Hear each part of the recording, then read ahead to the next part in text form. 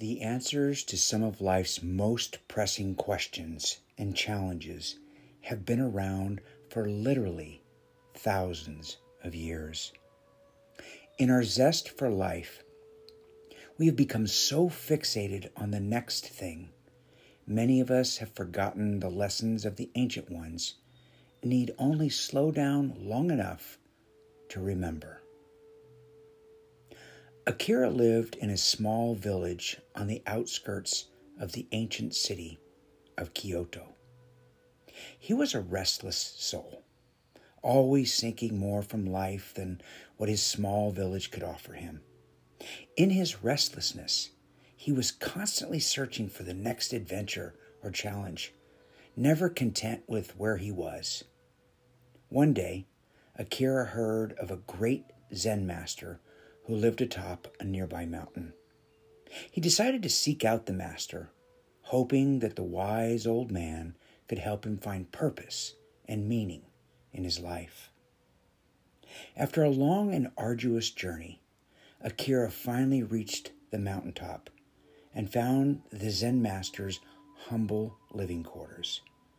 Akira was surprised that this supposed wise old man lived so simply. He thought to himself, why would a man of this stature live so meagerly?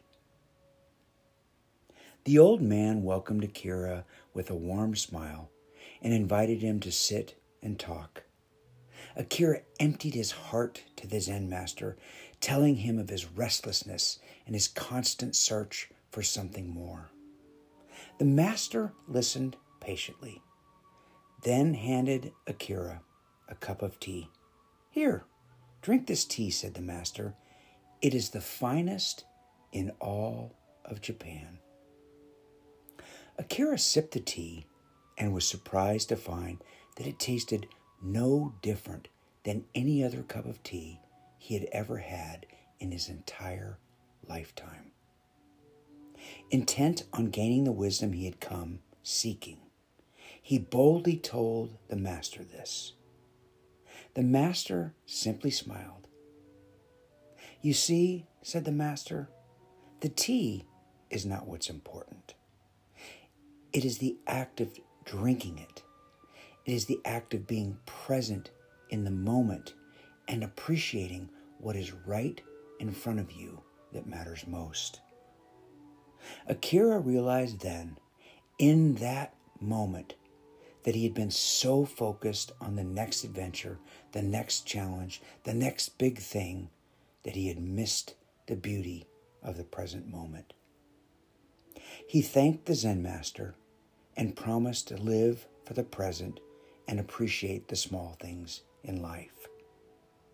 Before he left, the Zen master asked Akira if he understood the meaning of his own name. Almost ashamedly, Akira replied, No, master, I do not."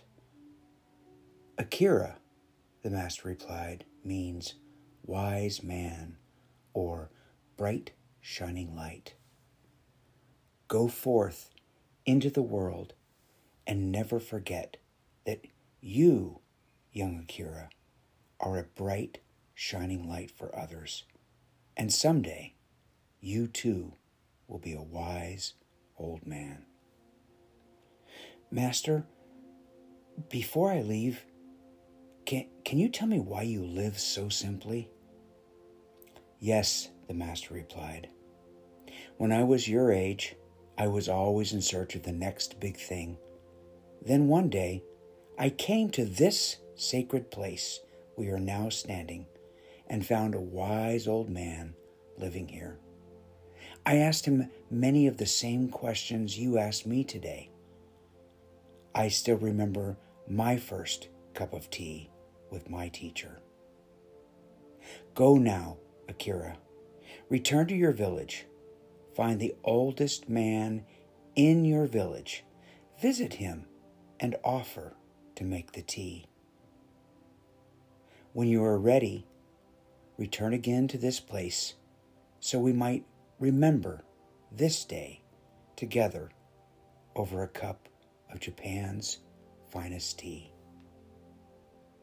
As he descended the mountain, Akira felt lighter and more content than he had in years. He realized that true happiness came not from seeking more, but from appreciating what was already there.